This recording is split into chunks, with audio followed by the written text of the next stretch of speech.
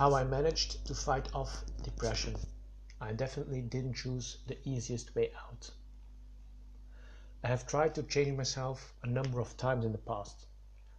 Whether that drive to conformity was really my own doing, or whether it was suggested by parents, peers, or professors, is neither here or there. I have my suspicions, of course, but exact explanations don't really matter in the grand scheme of things, if those explanations even exist at all. Anyway, trying to change myself always worked out at first. People are friendlier, there are a lot more perks, and climbing the social ladder is much easier if you follow protocol.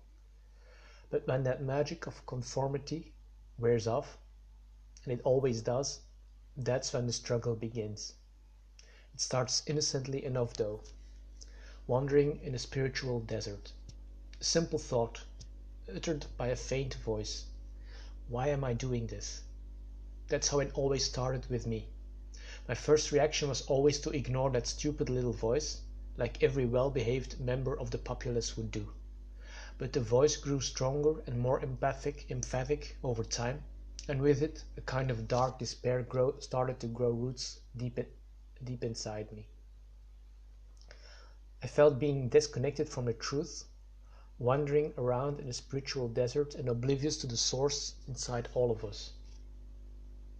Sure, I could have kept ignoring that feeling of discontent, but that would have definitely turned me into another victim of this current insanity.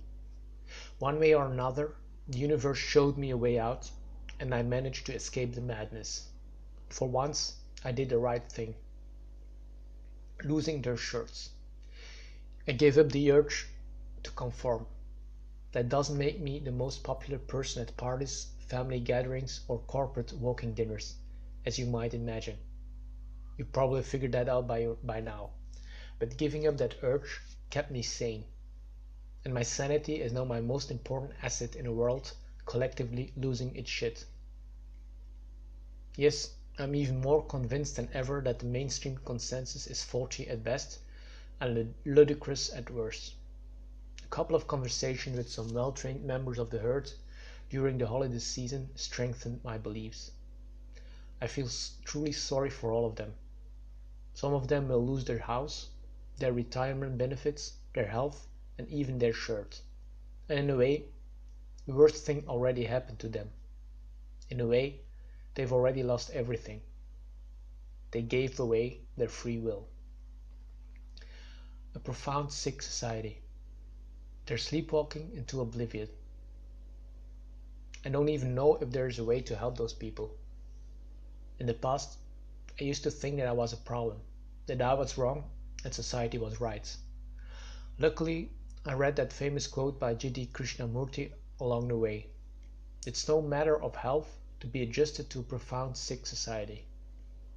This quote, and others like that, forced me to start this journey to individual enlightenment. Because individual enlightenment is probably the best we can hope for. Would it be awesome if we can achieve enlightenment as a species? Of course it would be. But the majority is always wrong, and there's little we can do about that. In fact, the only thing we can probably do is fight the good fight on our own and hope to recruit some fellow travelers along the road. At least that's what I'm doing right now. I don't know who I really am. Yes, I carried a lot of labels throughout the past.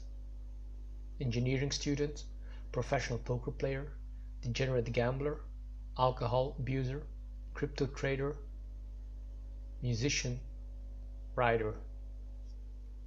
Maybe I'm all those labels, maybe I'm none of them. But it doesn't matter. The universe wants you to be you. This current insanity won't last forever, and when the tide goes back, we'll definitely see who was swimming naked all this time. Until then, keep swimming against the current, like your life depended on it. Thank you very much for listening to this. Bye.